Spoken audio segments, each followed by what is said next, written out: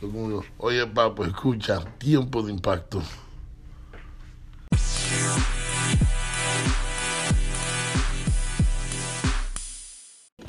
Que el Señor te bendiga en este momento. Bienvenido a Tiempo de Impacto. En este tiempo queremos hablar de algo que es bien personal, algo bien importante, que se trata de la vida íntima que tenemos con nuestro Dios. Y la intimidad es algo especial porque ahí es que se conocen, ahí es que se enlaza una relación permanente.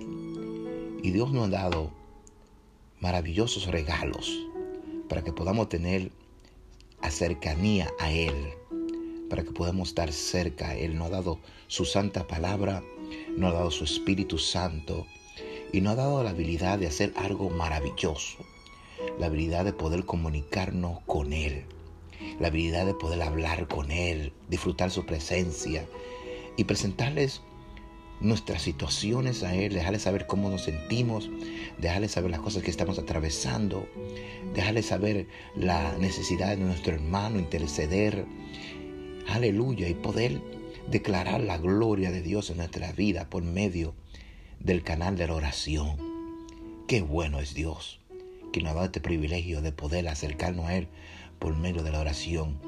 Si tú te has sentido que a lo mejor tu oración no está pasando el techo, que tu oración a lo mejor no está llegando al lugar que tú quieres que llegue y sientes que no ha habido ninguna diferencia o que tu vida de oración se siente estancada, este tiempo es para ti. En este tiempo de impacto queremos hablar de las 6 paredes que detienen nuestra oración. Vamos a tocar 3 de ellas en este segmento. Las 3 paredes que detienen nuestra oración. Mi alma te alaba. Señor Jesucristo, bendice estas palabras que vamos a compartir y llévala al lugar apropiado en el nombre de Jesús. Ok, vamos a hablar de 3 paredes que pueden detener nuestra oración. La primera pared se encuentra en 1 de Pedro capítulo 3 versículo 7 y se llama la pared de un hogar fuera de balance. La segunda pared es la pared de no hacer reparación a una persona que hemos lastimado. Mateo 5, 23 al 24. Tercera pared, la pared de no querer perdonar. Mateo 6, capítulo 2. Mateo capítulo 6, verso 12. Y Juan 3, 13, 18. Aleluya, vamos a entrar rápidamente. Entonces vamos a leer el verso de 1 de Pedro capítulo 3, versículo 7. Dice: Vosotros maridos igualmente vivid con ella sabiamente, dando honor a la mujer como a vaso más frágil y como coheredera de la gracia de la vida, para que vuestras oraciones no tengan estorbo. Mi alma te alaba, Señor. Podemos observar que la razón que Pedro está escribiendo esto es para que nuestras oraciones no tengan estorbo. ¿Qué es un estorbo? Un estorbo es una pared, algo que detiene que pase algo de un lado a otro lado.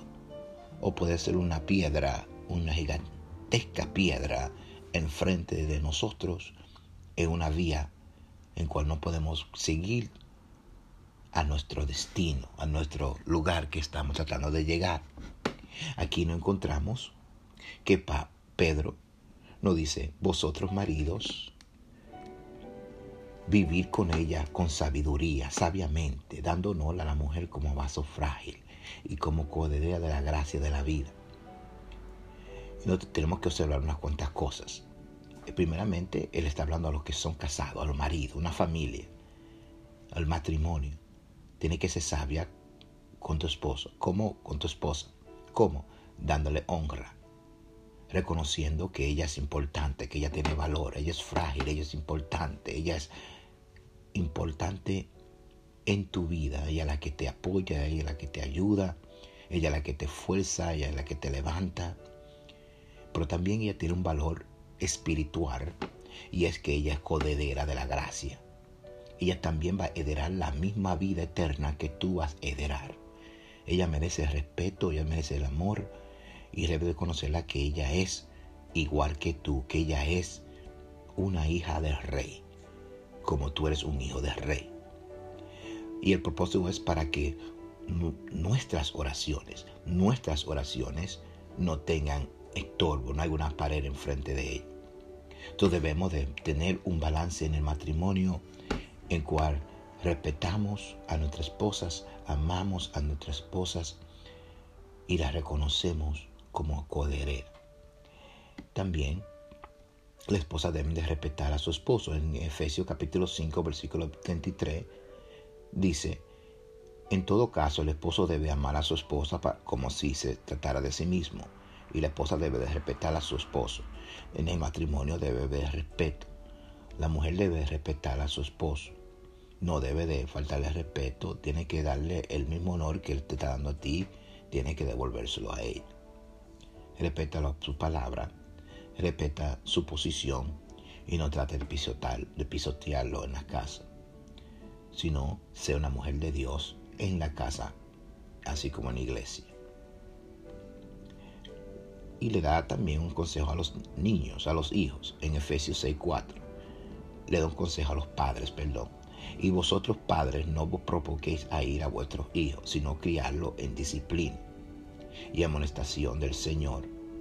Los padres deben de criar a sus hijos con disciplina, pero no provocarlo a ira, no provocarlo a que se enfaden contigo, con el padre, con la madre.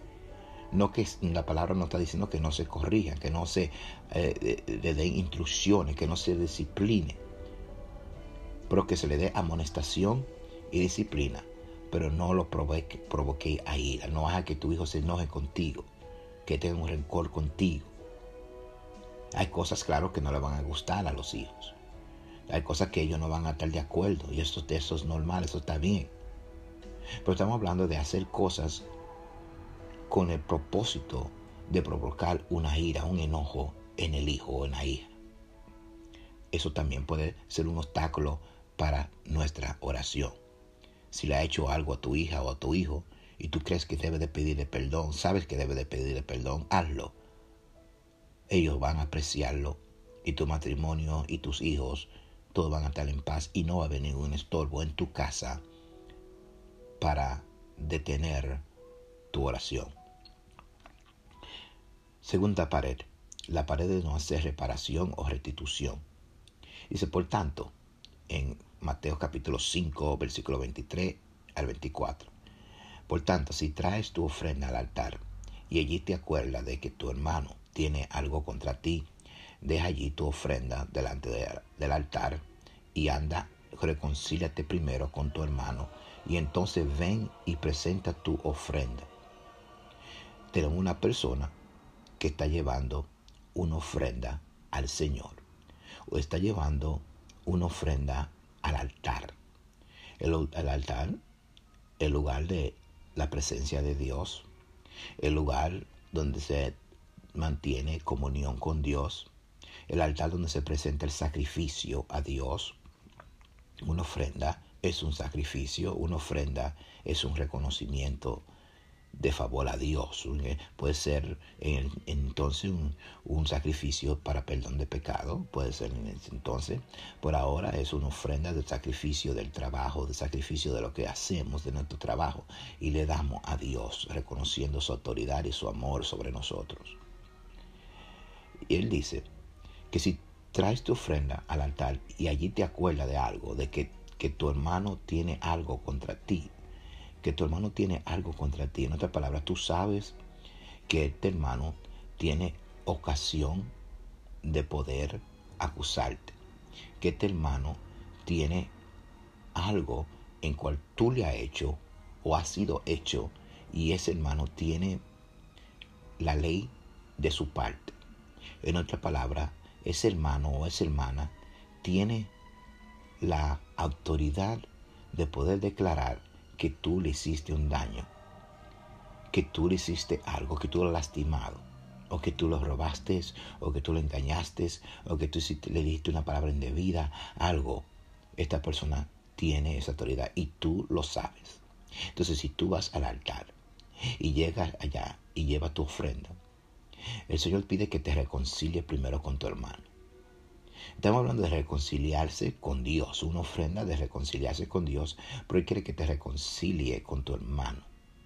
Reconcíliate primero con tu hermano y entonces ven y presenta tu ofrenda. En otras palabras, Dios quiere bendecirte, porque Él dice, deja allí tu ofrenda. Él quiere bendecirte. Él dice, déjala delante del altar. No la ponga en el altar, pero déjala delante del altar. Y anda y reconcíliate primero con tu hermano. Noten que nuestra vida espiritual está conectada con nuestra vida horizontal. Como tratamos a nuestros hermanos, como tratamos a nuestra familia, todo eso está conectado. Dios quiere que seamos transparentes con Él y con nuestros hermanos. Pero dice, arregla la situación primero con tu hermano y entonces ven y presenta tu ofrenda.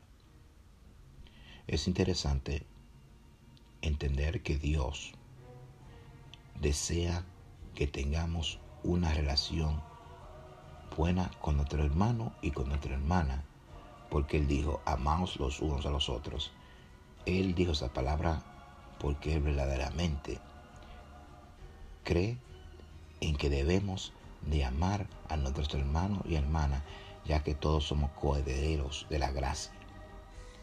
Aleluya. Rompemos la pared de no hacer restitución, esa pared de no hacer reparación. Si no reparas, si tú has lastimado a alguien, ve y arregla eso. Si tú has lastimado a alguien y tú lo sabes muy bien, ve y arregla eso. Porque si no, tu oración no está subiendo al techo, tu oración no está subiendo a los cielos. Vemos la tercera pared, la pared de ser infiel con el dinero de Dios. La palabra dice, traed todos los diezmos al alfolí y haya alimento en mi casa. Y probadme ahora en esto, dice Jehová de los ejércitos, si no os abriré la ventana de los cielos y derramaré sobre vosotros bendición hasta que sobreabunde. Malaquías 3:10.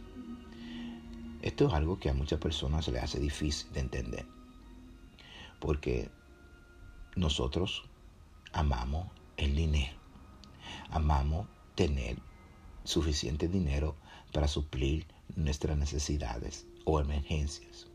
Y pensamos que Dios no va a dejar en vergüenza. Pero Dios jamás ha dejado a nadie en vergüenza que ha confiado en Él. Sino lo opuesto, el que no ha confiado en Él es el que cae en vergüenza. Aquí tenemos que derrumbar totalmente esta pared de ser infiel con el dinero de Dios. Porque en primer lugar, el trabajo no lo da Dios. La salud para poder trabajar no lo da Dios. La gracia para poder tener una buena relación con nuestro compañero de trabajo y con nuestros jefes no lo da Dios. La habilidad de pensar no la da Dios. Todas estas cosas vienen de Dios. Si Dios dice no hay bendición para que tú tengas trabajo, no tendrás nada que ofrendar, no tendrás nada que diezmar. Así que debemos de incluir a Dios en nuestra economía. Tenemos que incluir a Dios en nuestra economía porque siendo bendecidos, bendecimos a otros. Bendecimos a la iglesia, bendecimos pastorado, bendecimos a los auxiliares, bendecimos a nuestros hermanos con lo que se pueda la necesidad de la iglesia. Dice, trae todos los diezmos a la alfolí y allá alimento en mi casa. Y probadme ahora en esto, dice Jehová de los ejércitos, si no os abriré la ventana de los cielos. En otras palabras, probadme. Denme un examen y verán cómo yo derramaré bendición. Y el que está hablando aquí lo firma. Él dice Jehová de los ejércitos, él lo firma. Y dice, yo os abriré la ventana de los cielos. En otras palabras, estas ventanas estaban cerradas. Estas ventanas estaban con un obstáculo, un estorbo. Pero dice, yo os abriré la ventana de los cielos y voy a derramar sobre vosotros bendición hasta que sobreabunde. La bendición se da derramada de tal modo que va a salir de la copa. Como dijo David, mi copa sobreabunda. Va a salir, va a brotar y va a tocar o muchos otros. Así que, amados, la pared de ser infiel con el dinero de Dios cae. La pared de no hacer restitución cae. La pared de tener un hogar fuera de balance, cae. Para que podamos tener vidas de oración saludables y una vida de oración donde podamos sentir el poder de Dios siendo derramado sobre nuestras vidas. Aleluya, qué bueno es Dios. Qué bueno es Dios que nos da este privilegio de poder ser bendecido por medio de la oración. Gracias, Padre. Bendice a las personas que han escuchado esta palabra. Señor, bendícelo de tal manera que puedan tener una vida fresca, una vida nueva, una vida llena de oración. Una vida de oración, Jehová mi Dios, que no haya ningún obstáculo, nada que lo detenga, nada que pueda detener sus oraciones.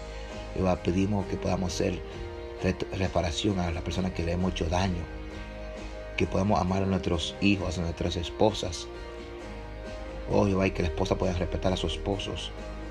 Oh Dios mío, y que podamos ser fiel con el dinero que tú nos das. No queremos que nada detenga nuestra oración. Te lo pedimos en el nombre maravilloso de Jesús. Esto ha sido tu hermano amado de Tiempo de Impacto.